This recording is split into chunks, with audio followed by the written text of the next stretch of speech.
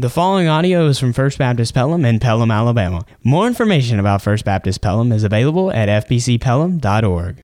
Mayor Waters, it's been a joy, and Bobby Hayes started the tradition of asking me to speak at the Christmas tree lighting.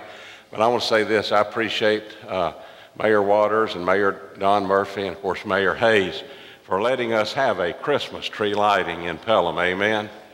We don't have a holiday lighting; we have a Christmas tree lighting. And I thank God for our city leadership that's kept it that way. And it has been a joy to serve as your pastor and also to serve this community. And I told them I'm not going anywhere. I'm going to live in Pelham. At least that's our plans right now, unless the Lord changes that. And we look forward to spending our retirement years here in Pelham. So thank you for that, Mayor Waters. And we worked him hard this week. He had to do that Monday night at City Council, then he had to do it Wednesday night at a staff banquet, and now he's got to do it. He's already done it twice this morning. So he's earning his pay this week as Pelham's mayor coming to these presentation ceremonies, and I appreciate it. Well, I hope you'll take your copy of God's Word, and today we'll have our prayer time during the altar call, because I have an important message, and I want to bring this message not just to the graduates, but to all of us. And I don't know that I have ever preached a more important or timely message. And this is a challenge to you as members of the class of 2014, but it's also a challenge to every Christian in this building to not compromise. And I'm going to talk about that after I read our text. Let's stand together as we show our respect for the reading of God's Word. Our text today is found in the Epistle to the Romans, chapter 12, verses 1 and 2. This is the word of the living God. Therefore, brothers, by the mercies of God, I urge you to present your bodies as a living sacrifice, holy and pleasing to God. This is your spiritual worship. Do not be conformed to this age, but be transformed by the renewing of your mind, so that you may discern what is the good, pleasing, and perfect will of God. May God add his blessing to the reading of his holy word. You may be seated. You know, this morning I want to preface everything I say by saying this. I don't hate anybody. This is not a hate speech sermon, but I need to be biblically correct today instead of politically correct.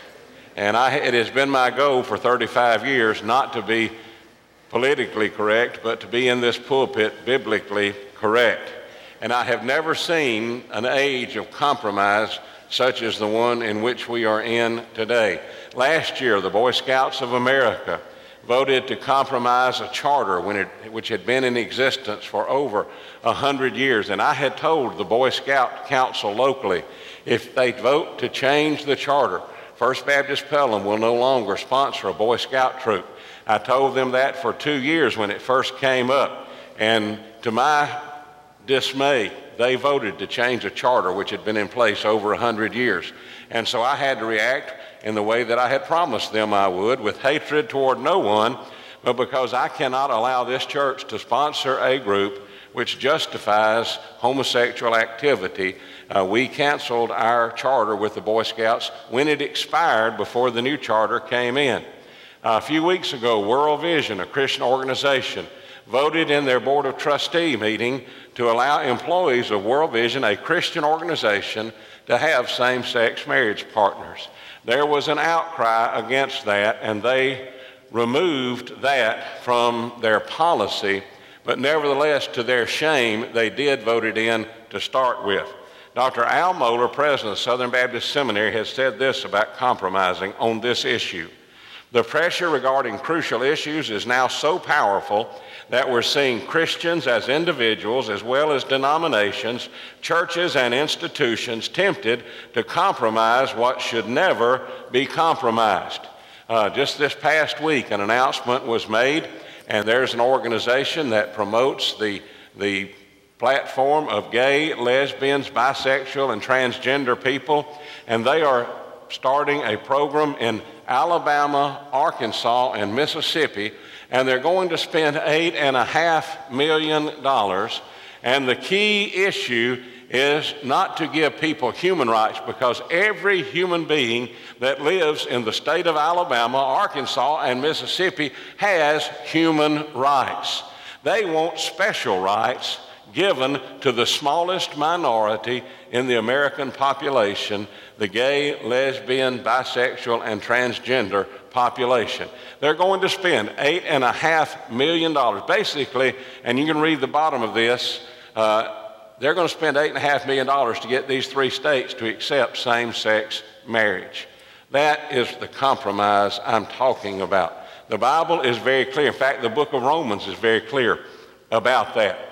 That cannot be compromised. Another thing that's moving today, and I wanted to make this known to our graduates, they need to know the nun. By the way, both these quotes today came out of magazines that came into my office in the last few weeks. One of them was in the May issue, one of them was in the May-June issue. And notice about the nuns. In the United States, the percentage of Americans claiming no religion almost doubled in the last 2 decades, climbing from 8.1% in 1990 to 15% in 2008. Those claiming no religion, aka nuns, made up the only group to have grown in every state. The nuns were most numerous, and I'm saying this to the class of 2014 because you may be one of these people. I hope not, but you may be. But you will run into them in college and in your life. You're going to run into them. The nuns were most numerous among the young. A whopping 22% of 18 to 29-year-olds claimed no religion, up from 11% in 1990. The study also found that 73% of the nuns came from religious homes. Listen to this, 66% were described by the survey as deconverts. That meant that at one time in their life they had believed in God, but they no longer claimed to believe in God. Young adults are abandoning church at an alarming rate. Now, some people would say, well, if people are abandoning church, don't you think we just need to go along to get along? Absolutely not. In fact, the book of Romans teaches us just that. Paul says, should we let sin abound where grace can much more abound? He says these 2 words, God forbid. So I'm calling on the graduates. I'm calling on every person in this building. I'm calling on retired people or soon to be retired people like me. And I want to tell you, if I had known I was going to have to work so hard to retire, I'd retired a long time ago. I'm not sure I'm in a good enough health to retire. I'm going to all these meetings this week. But I'm excited about retiring. But I want you to know this. I'm not retiring from my convictions.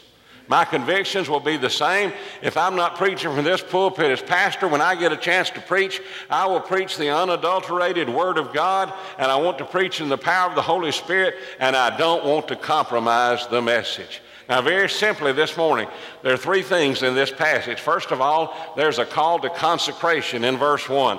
Notice Paul says, therefore, brothers. Now, anytime you see the word therefore, I hope you graduates, especially those of you who've been in this church all your life, know that when you see the word therefore in the Bible, you look to see what it's there for, okay? If you hadn't learned that, you either hadn't been listening or you've been texting during the sermon, and you should have been listening, all right?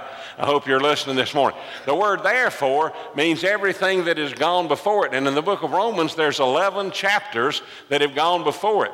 Now, what are the mercies of God? Those are the mercies described by the Apostle Paul in those 11 chapters. It's righteousness. Paul refers to the doctrinal teaching in Romans 1 through 11, which stress that we become righteous when we yield our lives in faith to the Lord Jesus Christ.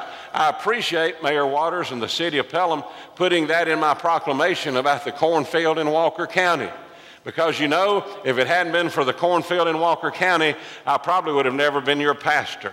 I probably would have never married Miss Mary. I probably would have never preached a sermon in my life. In fact, I may be either in hell or on my way to hell today had it not been for that cornfield. I had a conversion experience, and that's what Paul is calling the church to here by the mercies of God. And then he says, I urge you to present your bodies as a living sacrifice, holy and pleasing to God. This is your spiritual worship. Now, young people, let me explain that to you, what that means. First of all, that means there are some things you do. That means there are things you do like reading your Bible.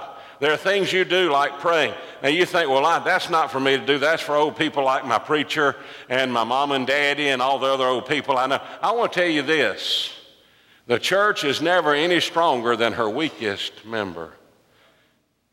And I don't want our weakest members to be our young people. I think y'all can be champions for Christ. Brother Ron Cox, where are you? I saw you a while ago. Where are you, Brother Ron Cox? Let's welcome Ron Cox to First Baptist Pelham. Stand up, Brother Ron. Brother Ron has been my friend and brother ever since I've been in Pelham. And you know how Brother Ron and I became friends? We didn't go to some ministerial meeting and decide, let's be buddies. You know what I saw Brother Ron Cox do? I saw Brother Ron Cox ministering to his wife who was ill. And I remember the days, Brother Ron, when you'd take Glenda out and we'd go out to eat on Sunday. We'd run into you and Glenda, and you'd be taking her meal, and you'd be cutting it up, and you'd be feeding it to her one bite at a time, and you'd be wiping her mouth, and you were seeing that she got her nourishment. And then I remember as she got worse, and that dread disease took her strength away. Her mind was so bright. And I'd go in a room down there at Briarcliff, and I'd walk in, and I'd say, have you seen old Ron Cox lately? And she would just grin from ear to ear. And I love Ron Cox because I saw a man loving his wife as Christ loved the church. And God called her home to glory. And now God has given Brother Ron a wife, Suzanne, who's ministering today in Jesus' name up in Wisconsin. But Brother Ron and I became prayer partners because of the way he treated his wife. And our churches became prayer partners, and we've had services together, and they've given us money when we were relocating. We gave them money when they were relocating. You know why? Because Brother Ron Cox and I are brothers in Christ. And every member at Kingwood that knows Jesus is a brother or sister to every member at First Baptist Pelham who knows Jesus. We're washed in the blood. It doesn't matter what denominational label I wear. It's the fact that they're my brother, they're my sister in Christ. And Paul says, if you're saved, you're my brother. If you're saved, you're my sister here. And he said, here's what you're to do as my brother, my sister. You present your bodies a living sacrifice, holy and pleasing to God. There are things you do when you're saved. You read your Bible, you pray, you seek God. I hope those of you, Amanda, I hope you prayed about going to Auburn, all right? Now, I'm not just picking on you because you're going to Auburn. You know, she's going to be a pharmacist. And, you know, the older I get, the more I realize, thank God for doctors and pharmacists. They're probably the most important people in the world, us old folks. They and the good Lord keep us on this side of the grass and not the other side of the grass. But I want to tell you this, you need to pray about everything. But if that's true of our young people, it ought to be true of us too. You say, why are you retiring? You know, I'll tell you exactly why I'm retiring. I've been telling y'all for many years that if it was God's will, I'd like to stay here 40 years. Now, if you add it up, that'd be 5 years from now. But last year in August, God started dealing with me, and I'd said to y'all I'd like to stay here 40 years, but I'd always say it with this caveat. I'd say, as long as that's what God's plan is for me. And last August, God began to tell me that's not my plan. You're going to be 66 in May. That's 35 years. That is a good stopping point. And I said, but Lord, I'm going to have to tell this to Mary. And the Lord said, you just let me worry about Mary. You just better do what I tell you to, or there'll be a woodshed, or there might be an early tombstone. And I said, Lord, I'm beginning to get a clear picture of you wanting me to retire in May of next year. And you know what I told God? I said, tell me before you tell anybody, because I didn't want y'all having a committee meeting and saying, well, you know, old Brother Mike is slipping. And I'll be honest, Brother Mike is slipping. I say stuff nowadays. Of course, I've said stuff like that all my life, but now it just seems to be happening more often. You know, I put one word here and it's supposed to go there. Some of y'all don't know what I'm talking about. Just keep living, you little old babies, and you'll find out about what that's like, called senior moments. But I didn't want them saying one day, well, if old Brother Mike had retired back in 2014 when God told him to, he'd have had a good ministry. But you know what blesses me? It blesses me that y'all don't want me to retire. I appreciate that. You'll never know what that means to me, but here's the most important thing. God does want me to retire. You say, why is that important? Because he's done with me. I'd be doing this church a disservice if I stayed on when God said, you need to get out of the way, let a younger man. When I came here, Mayor, in 1979, when I came here, Pelham was a young community. You were a young man. I was a fairly young man. Now I'm an old man. And guess what? Pelham's still a fairly young community. And so there needs to be a young man who can come and take this church where God wants to take it. And I'm going to be his biggest cheerleader. But I'm doing what I'm doing because it's the will of God. And I prayed about it, and I know that young people do the will of God. But there are some things you do, but then there's some things you don't do. Let me tell you what you don't do. You don't look at pornography. Several months ago, I had my television on, and I was flipping through the channels, and I saw something, and I thought, my soul, where did that come from? I thought Mary had signed up for something and didn't tell me about it. And I thought, well, she's slipping worse than I am. And so I called up the Charter Cable Company, and I said, why am I getting this trash in my house? And they said, oh, we're giving you that. And I said, well, no, thank you. I don't want it. And they said, well, it's not costing you anything. I said, I don't want it. And they said, but it's free. I said, do you understand English? I don't want it. And the lady said, I've never had anybody tell me that before. And I said, well, thank God you finally had somebody that told you what Christians ought to tell you. I don't want garbage coming into I have a sewer taking stuff away from my house that I don't want in my house, and I don't want sewage coming in through my cable. Well, I got rid of that. But then the other day, I was on my computer. I was on, of all places, I was on John MacArthur's Grace to You website. And while I was on that website looking up something in one of John MacArthur's books, this thing popped up this was on my home computer, not my church computer. This thing popped up on my home computer that said, Mike, 27 women in Pelham want to meet you. I want you to know. I thought, 27 women? I'm 66 years old. What a man. And I jumped up and I ran into the bedroom, and Mary was in there. And I said, guess what, Mary? And she said, what? I said, 27 women in Pelham want to meet me. She laughed for about an hour and a half. You say, what did you do, Brother Mike? I hit, no, I don't want to hit that little Xbox. I don't want that. I don't know what's in their cornflakes to make them want to meet me, but I don't want that. You see, there's some things you do to serve God. There's some things you don't do. So it's a call to consecration, and it is a command against conformity. Do not be conformed to this age. Now, I want to tell you, there's a lot of good things about this age. Man, look at the communication, and yet look at what happens. People text and drive and die. Or people go to pornographic places on the internet. You see, man takes what God intended to be good and turns it into bad. That's what man does, and that's what the nature of sin is.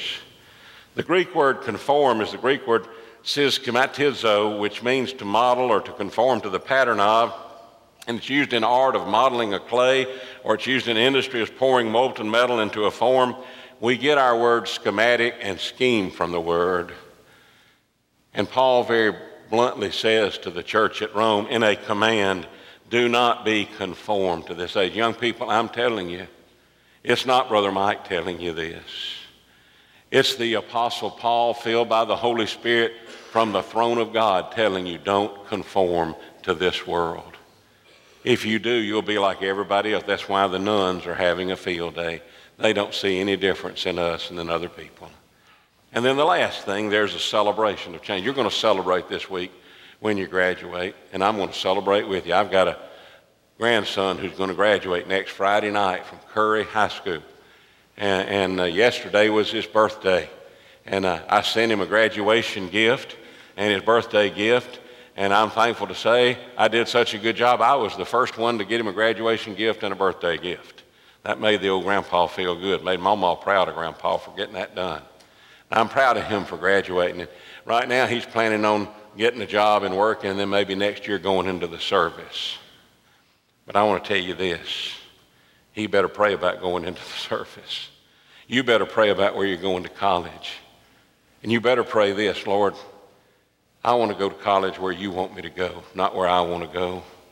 I want to walk where you want me to walk. I want to follow the path that you put before me. The question for all of us today, whether we're graduates or not, is, am I in the will of God? And there are three things that can tell us if we're in the will of God. First of all, be transformed. This is the word metamorphosis. We get that word right from the Greek. It talks about when a when a caterpillar becomes a butterfly. It talks about when an oyster gets a grain of sand in it, and that oyster starts secreting stuff, and that grain of sand is converted into a beautiful pearl. It changes in form. It was a grain of sand, now it's a beautiful pearl. It was a caterpillar, now it's a butterfly and can fly. God wants to give you a change of life. He wants you to soar like eagles. I hope you'll do that. He wants to renew your mind. Allow the Holy Spirit to take your mind and focus on godly things like prayer, Bible study, deeds of mercy, acts of love. Do not yield to temptation. And let me tell you this, when you go to college, don't get out of church. You're going locally, stay active in this church. If you go off somewhere, find a church, find a campus ministry, get active. The best way to compromise your faith is not to practice your faith. Renew your mind. And then discernment, so that you may discern what is the good, pleasing, and perfect will of God. 3 things about the will of God in that one sentence. It's good, it's pleasing, and it's perfect. Dr. George W. Truett, that was a man who was pastor of First Baptist Dallas many years before Dr. W.A. Criswell went there. He said in his address to graduates that the greatest knowledge in life is to know the will of God, and the greatest attainment in life is to do the will of God. I'm retiring this year to do the will of God. That's the purpose in my retirement. Not because I'm tired of preaching, not because I'm tired of this church. I love this church. But I know that there's a younger man somewhere who can come and take this church where I am not able physically to take it. And I'm excited about that. Don't compromise. Be transformed. Do the will of God, and God will bless you. Now here's the question today. Are you in the will of God? Some of you may say, well, preacher, I came today to see a graduate. I didn't come here to hear a sermon about salvation. Well, guess what? God knew you'd be here to see the graduate, and God put it on my heart to preach a sermon telling you how to be saved. To be saved, all you have to do is realize you're not going to get to heaven on your own good works. Adrian Rogers used to say, I wouldn't trust the best 5 seconds I've ever lived to get me to heaven. And Adrian Rogers was exactly right. That's why it's important about that cornfield in Walker County. I went in that cornfield a lost church member. I left that cornfield a child of God. If you're here today, you say, I'm a visitor. You think a visitor ought to get saved? There's no bad place or bad time to get saved. I've never heard anybody say, well, I wish I'd waited a little longer to get saved. I've heard people say, man, I wish I'd have got saved earlier. If you're here today and you're not saved, Brother Benny Jackson, you know this. The Lord knocks on people's heart's door, and that's a divine knock. He may be knocking today, and he may never knock again, and this may be your only time to be saved. And if you say no and walk out that door, you can't say in eternity, God didn't give me a chance, because you heard a message and you heard it plain, and you heard that this might be the only call you ever hear to be saved. Others of you need to be baptized. Others of you need a church home. Others of you may want to come to the altar and pray. Maybe you have loved ones in this service, or maybe there are loved ones that are ill and you're concerned about them. Today our prayer time will be at the altar call. But are you in the will of God? And if not, what do you need to do to get in the will of God? Let's pray together. Father, I pray right now you'd speak to every heart here. Lord, I thank you for these graduates. Lord, they're intelligent, they're articulate, they're bright, they're pretty, they're handsome, they're strong, they're young. So many things going for them, and yet the world is not a friendly place. And Father, I pray they would not conform to the world, but they'd allow the Holy Spirit to transform them into mighty warriors for Christ. And Lord, I'm not concerned about what's going to happen to the church, because I've already read the Bible, and Jesus said, my church will be built on the rock, and the gates of hell will not prevail against it. And Lord, there have been times in the past when people turned away from the church, and yet the Holy Spirit came and the winds of revival blew, and people were saved, and people were transformed, and people went back to the church and made the church pure and holy by doing deeds of mercy and acts of love. And now, Father, in this invitation, would you speak to hearts? Lord, there are lost people here today, I'm sure of it. There may be somebody here, and this is the first time they've ever heard the gospel. Lord, what a blessing that the first time they'd hear, they'd open their heart and they'd believe. And and then they learn more. We can disciple them from there. But they have to open the door to Jesus. He said, behold, I stand at the door and knock. If anyone hears my voice and opens the door, I'll come in. Now, Lord, I pray that you'd have your way and your will in this invitation time. Save the lost. Reclaim those who backslidden. Call those who've been saved but never been baptized to make public their commitment to Christ through baptism. And Father, let those who are burdened come to the altar and find peace and relief as they leave their burden there with you in Jesus' name. Amen. I'm going to ask our staff to step down front and stand in the front this morning. As we stand and as we sing a hymn invitation, I'm going to ask you to come. You say, I'm a visitor. You come anyway. As we stand, as we sing, you come right now. Come right now. Thanks for listening to this podcast. For more information about First Baptist Pelham and other free resources like this one, log on to fbcpelham.org.